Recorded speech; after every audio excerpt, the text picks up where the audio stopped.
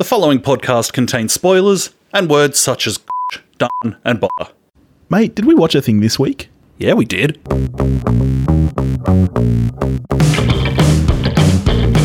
Hello everybody, welcome back here to We Watched a Thing. It's Billy and I'm here as always with my great friend Toph. And how are you this week? No complaints. None. No complaints. That's a pretty good week. Alright, have you watched anything good this week though? Many would say we have. Yes, many would, because this week we are talking about Tarantino's Jackie Brown. Some would say the lost Tarantino film. Not really, just the semi-forgotten one. You can understand why this is one that I hadn't seen. I think there's a lot of people who might say that. I mean, maybe it's the fact that it's an adaptation. I think there are plenty of people out there who would consider this the lesser Tarantino. Could be that it's the follow-up to Pulp Fiction. Yes, yeah, that's true. That because the 1-2 punch of Reservoir Dogs, Pulp Fiction. I mean, people would have been Tarantino mad. QT crazy. All right. Jackie Brown is a 1997 American crime film written and directed by Quentin Tarantino and starring Pam Grier in the title role. Film is an adaptation of Elmore Leonard's 1992 novel Rum Punch. It's the only feature-length film that Tarantino has adapted from a previous work. And as well as Pam Grier, it stars Samuel L. Jackson, Robert Forster, and Michael Keaton. And what's it about, Toph? Funnily enough, not a lot. Come on. It's about a woman trying to get out from under the thumb of an asshole played by Sam Jackson. Succinct. I think that's fair. Yeah. I feel like we might differ on this. So, yeah, let's see where this goes. What a mood setter. Well, this film just opens with Bobby Womack's across 110th Street. Yeah. With Greer going through the airport. Yeah. What a fucking killer opener. Yeah, it's great. And Greer is a fucking powerhouse in this movie. She rocks. She's so great. But yeah, that is a great opener of this film. It's funny. I would say it almost sets the mood, but then the next 25, 30 minutes of the film, she doesn't even make an appearance. Her first speaking line is half an hour into the film. Yeah, for a film called Jackie Brown, it does not mind being without the title character for quite a while. Yeah. You get a chunk of the way into the film, and it's like the film feels that she's as disposable as a lot of the people in her life feel about her. Yeah, yep. Because we spend an awful lot of time straight up with Sam Jackson. And Robert De Niro. With Jackson playing a right royal piece of shit. I'm going to have nightmares about that gross little beard thing. I think a ponytail's worse. Oh, I don't know. There's nothing good going on. But the beard is like a ponytail on his face. Yeah, but it's got, at least it's plaited. It's kind of pretty. Cool. It's pretty gross. Can you imagine kissing that, having that rubbing against your chin? Like, not on board. And so Jackson, obviously, he's following on from working with Tarantino in Pulp Fiction. Yeah. And he's on, you look back at his IMDb, and he's on a hell of a streak at this point. He's been on a streak ever since. He's still like the highest grossing actor of all time. Yeah, there's a difference between that and being good. Well, that's true. That's true.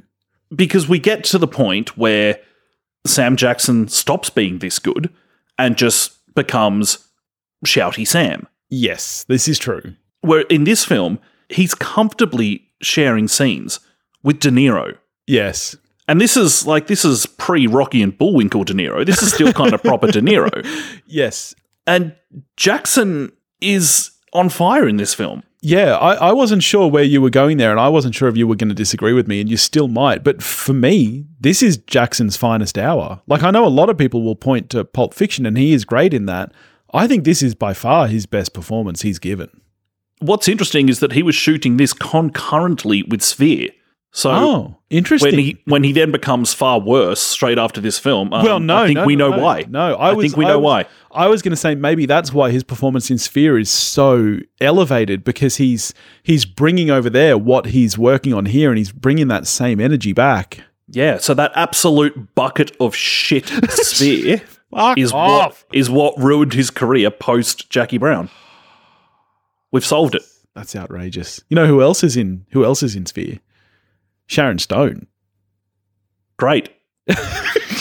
Yeah, that's a fact. Also, Dustin Hoffman's there. And Dustin Hoffman, he's great in it. Yeah, he's really Queen good. Latifah. She's Queen in that movie. Latifah, fantastic. Everybody loves Queen Latifah. She gets eaten by jellyfish. It's fantastic, mate. You can't top that. Very bad film. Anyway, Jackie Brown. Well, I'll just go right out of the gate. I ended up really loving this film. And I say ended up because it did take me a while. I don't think it's a perfect film. The same way that you felt Brazil had some fat, this definitely has some fat. But I really, really loved this film. This film I watched only a matter of months ago for the second time. I hadn't seen it in a long time because I'd seen it once and was like, okay, that wasn't bad, but not bad is not what you want from Tarantino. And so then a couple of months ago, I watched it again and like was fully geared up. I was like, this is going to be a transformative experience. Yeah. This film is going to change for me. I'm going to absolutely love it. And I watched it and was like, yeah, it was pretty good. And then this time, funnily enough, I'd seen, before I watched it this time, was reading a little bit about the film. And Tarantino said about this film that he thinks of it as a film that does get better and better with every watch because it's not about the plot. It's about just being with the characters. And this film is a better hang than it is a watch, if that makes sense, for me. I actually did love the story. And part of my thing is I wish that Tarantino would do more adaptations because I'm sure I'm going to be alone here. And yes, I've missed half of his filmography. But in my head, Quentin is not about story, and he's never been that great at coming up with or telling stories. What he does really exceptionally well is characterization, dialogue, and character development. And that's why I feel like this is a great film, because when you combine a really tight, suspenseful, good story, which I think this is, with his characterizations and dialogue, you get something really, really top-notch. And I found this a really gripping watch. I cared about Jackie Brown and about her story. I cared about the side characters. I cared about the cops. I cared about De Niro and Melanie and all those scumbags. Like, I felt like this was a really, really tightly knit picture. And I do think it would get better with subsequent viewings, because the reason I say I ended up liking it is for the first half hour, like we were just saying, you sit there going, what's happening? How does this, where's Jackie Brown? But watching it a second time, you know how it ties together by the end. And I think it would make for a better viewing. Yeah, it's funny you say that you find the whole thing completely gripping. The reason I liked it so much more on this watch was that I don't find it a gripping film. And when I'm really locked into it, I want more from it. But watching it this time, after only having seen it really recently, so you don't have to be your brain can be switched off from following the plot because you know what happens there. And you are just hanging with the characters. I find it a far more successful film on that level. Yeah, okay. Yeah, no, to me, I found it really suspenseful and tight, and I loved the twists and turns. And sure, none of them are that twisty. Like, it's not like there are huge shocks here where you're like, whoa, I didn't see that coming. But there are moments where you're like, well, that's an interesting turn for the story. And I do think that it's the way that it ties together. Like by the final half hour, you understand why we've spent time with De Niro and Melanie, which for the first half hour, I'm going, who are these people? So, yeah, for me, I really loved the storytelling and the way that it played out. Who were these people and why the first 4 shots of her feet? Yes. Quentin. Too many feet. What is up? This is excessive. There is an excessive amount of feet here. So because I enjoyed the film so much, I actually went and read the book, which... You read it or? Mate, we've been over this. I'm not doing it again. So you listened to it? I read it with my ears. It's fine that you listen to it. Okay, just say you listen to it. All right, I listened to it. Yeah. And in listening to it, I read it. Yes, you took it in. Yes, I took You took in the book. I took in the book. And it's amazing how almost exactly the same it is. I was the part of the reason I read it is because, and I think I messaged you at the time when I was half hour in, I said, I bet the book will be better. Because in my head, I was like, I bet the book just gets straight into Jackie Brown and is really just her story. It's not. The first 3-4 chapters are Lewis and Odell and Melanie, and Jackie Brown doesn't come in till chapter 4. It's exactly the same. Interesting. Now, what's the character's name? She's Jackie in the book, isn't she? Yes, Burke? She's Jackie Burke. That's right. Yes. Now, interestingly enough, did you notice in the credits that the casting director's name for this film is Jackie Brown? Indeed. Yeah. The film is not named after her, of course. But it's interesting nonetheless. And I think I read that, because my assumption is that it was a nod to Foxy Brown. Well, that sounds with, right with the Pam Grier of it. But I actually don't think it is. Really? I think that's just another happy coincidence. I do think that the name Jackie Brown is it's a cool name that rolls. It is a cool name, so especially when Pam Grier says it. Yeah, in the book she's white, which is just about the only difference, really. There's a few small differences like that. She's white, and the book is set in Florida instead of California, which is interesting because in the film, California is almost like a character. Like, there's a lot of Hollywood talk and stuff, which is obviously Quentin bringing his own twist and personality through. But that's virtually the only differences, and the rest is, there are even segments that, like, you think about Quentin's dialogue, there are segments that are literally word for word from the book, which I found really interesting. I was not expecting that to be the case. I reckon, sticking with the cast, I reckon you could go, there's a big chunk of American cinema at around about this time where you could go through a year and pick a great role that should have been Michael Keaton. How great is Keaton in this film? You know, just sometimes you're watching Keaton and you just go, I don't think the standing that Michael Keaton has, I don't think is in line with his talent. No, same. I was just about to say, I feel like he is, and it sounds stupid saying it because he's Michael Keaton. I feel like he's an underrated actor because he, not only is he an amazing actor in films like this, he has a way of elevating what could be a not so great role. Like, you think about him as the Vulture in Spider-Man Homecoming. Think about the way that he plays it. It would be extremely forgettable if it wasn't him, but he nailed that role. He is what makes that role. Yeah, Vulture is not on my Michael Keaton Mount Rushmore. But that's what I'm saying. He has a way of elevating those roles that aren't that great. But in this film in particular, he's fantastic. Did you know that, because obviously this is based on a book by Elmore Leonard, and it's actually a series of Indeed. books. This character will return. Yeah, played by Michael Keaton. Did you know that? I've known that for about 48 hours. Right. So, I mean, to answer your question, yes, I did know that. To be honest, only because I looked at the IMDb for this film. Yeah, so that wasn't just there. I was like, when I watch Out of Sight, I'm not like, hey, fun fact. Michael Keaton plays Nicolette in this film. So yeah, it was being produced at the same time, and they held off the casting until they saw who Tarantino cast. Is that right? Yeah, and then he convinced the studio, because it's a different studio, he convinced them not to charge them for the rights. He was like, come on, let them do it. Which is pretty cool, I think. That's great. Can I tick off some bingo here? You can. I love the stakes in this film. Yes. Yep.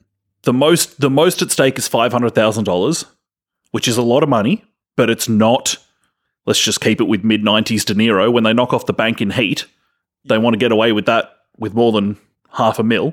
We're talking about an amount of money that is utterly life-changing for the characters we're talking about. And that is what makes it work, and that's why you care about her. They even go so far as to literally tell you her salary. Yep. But it's not... With benefits. Yes, but it's not in an exposition type way. It's just part of that character building where now you're with her and you care about her. Like, you understand her journey a little bit. I think it's fantastic. It's polar opposites to what happens in most comic book films, and I love it. Yeah. It's a little less realistic that would be Ordell's. He's literally talking about retiring on it. Like, this guy is a gun runner, drug runner. Like, you would think that he would have maybe bigger ambitions. True. But as far as Jackie's concerned, yeah, you absolutely buy that is a life-changing amount of money. Something I like about the way this film was shot, And it ties into my feelings of the film that this film is at its best when it's just a hang. I think, though I have nothing to back this up with, I think there's a fairly consistent focal length used throughout the film. And it's quite a natural, in terms of the human eye and how we look at rooms. Yes, yeah. It's quite a natural human focal length. It's not overly wide, but it's not massively zoomed in. And the way that Guillermo Navarro shoots the film is that when it is just people in a room, and you are just hanging with these people in a room, the aperture is not wide open with only 2 millimeters. Yes. Of the image in focus. It allows you to just inhabit the space with them. But then if it's a scene where they really are drilling into character, like when after she has been picked up from the prison fairly early on in the film, they go to the bar, and that's really is then a character scene.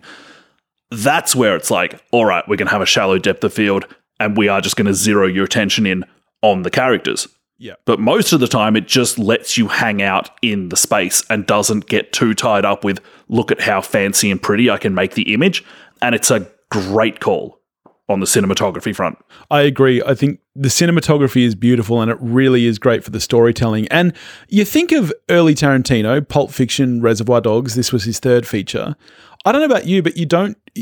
I think of him a little bit more like Kevin Smith, for example, where I think of him as a writer who just happens to direct rather than being a director. Certainly, I think now that's changed. He's got a lot of style now, but I think back then, that's certainly how I felt.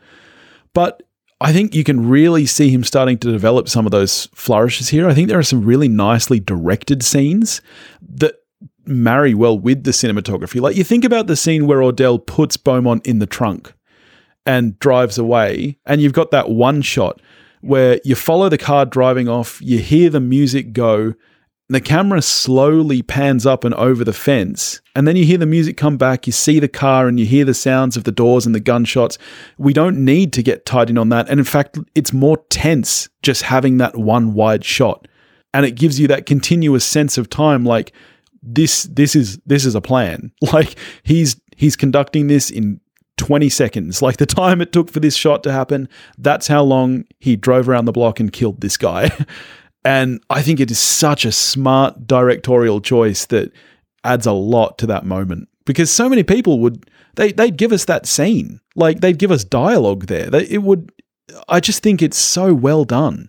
Understatement is not something you think about when you think of Tarantino. No. He's known for this, and that's why I was saying I think that a lot of people think of this movie maybe as the least Tarantino, because it doesn't have a lot of that stylized violence. It doesn't have as much of that kind of conversational humor, but I think that what he does marries so well with the material that's here that I think it works really, really well.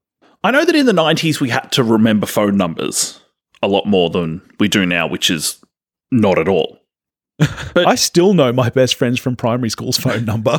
I think I probably know mine as well. Yeah. Yeah, actually I do. Yep. But like so that was a thing. But Ordell just knows Max's phone number. I did find that weird. When he did that. Yeah, calling bullshit on that one. Yeah, 100%. He's only used, unless, see, because I read the book immediately after, I listened to the book immediately after watching the movie. In the book, when he goes to Max to bail out Beaumont, that's the first time he's met and dealt with Max. I can't remember if it's the same in the movie. It is, yeah. Yeah, so it's not like he has this big relationship with this guy. He's met him and used him twice. He's not going to know his number by heart. Absolute garbage. Speaking of Max, we've barely mentioned Forster. He's fantastic. Oscar nominated for the film. He's the only cast member that did get a nomination, which I haven't looked through who was nominated in every category this year, but there are other people that you would think would have been in the conversation as well. This would have been Titanic year, would it not? I suppose you're right, yeah. Yeah. That's where all the other nominations went. Well, not to Leo. Yeah. Good thing QT took him under his wing later on. But yeah, shouts to the recently departed Forster, who is, again, speaking of understatement. Yes. He plays Max Cherry to perfection. It's such a great character. The scene where he's talking about getting older and what he's done to his hair, that wasn't in the script. Really? Forster just said that to Tarantino because it's what he was doing. Yeah, right. Like he was getting older and struggling to get roles, and and he said, "I'm fine with that being in a scene if you want." That's great. I love that. When a director is that open to letting the actors explore the characters, I think that does make for much more rich, fleshed out characters, because that's when you get those real human moments that lend to the development of a character so much. And then again, credit to Greer, because like we said, for the first half hour of the film, she's nigh on unsighted. And then by the end of the film, she really has just hijacked the entire thing, and it's the Pam Grier show. Yes, and you believe it from the start. The way she plays it as this completely confident, yet in some ways scared woman is so great. Like, she's so smart and witty, and it's just so well played. Fun fact, this is the movie where Sam Jackson says motherfucker the most times. Really? It also must be the movie where he drops the N-bomb the most times, right? Well, yes, just ask Spike Lee. Yes, Spike Lee is not a happy man about this movie. No, he's not. I read about that just before watching it, and I must say I was glad that from memory Sam Jackson is the only person who says that word, that there's no utterances from, say, Quentin, who has been known to say it in film. So, yeah, it's not for us to comment on. No, I have nothing useful to say as a sheltered white boy. All I'll say is that I like Spike Lee, and I know that he's a very passionate man, so if he's upset, I think he probably has a right to be. Yeah. That's all I'll say on it. Let's talk about the music, though. Sure. Great soundtrack. I put at least one song on a Spotify playlist as I was watching it. It's been in my head all week. Like, it is awesome. And it's cool because it's nice that the soundtrack for the film works as you kind of expect of this era Tarantino. It just works as a kick-ass soundtrack to the film. And then it takes the next step and actually they work in a bit of character development with it as well. Yep, that's what I love about it. Like, I reckon at least 50% of the time you hear songs in this film is from a character listening to the song. Like, at least 50%, probably more. So, yeah, it really does inform you about these people. So how are you scoring this?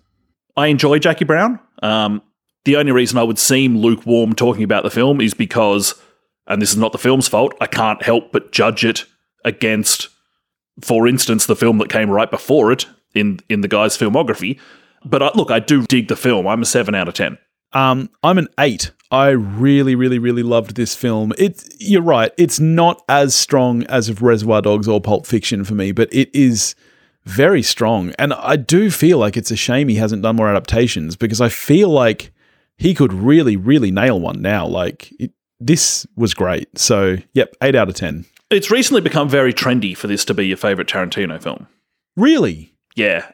I could see this becoming a favorite with a rewatch. Like I said, I feel like, I mean, I loved it enough it made me go and read the book. And now that I know the story, I do think that a second viewing would probably knock it up to a 9.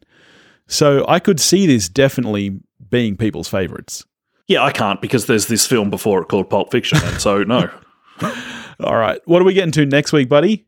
Next week, next stop on the patron train will be a film that neither of us has seen, partly because neither of us like Michael Douglas. Yeah.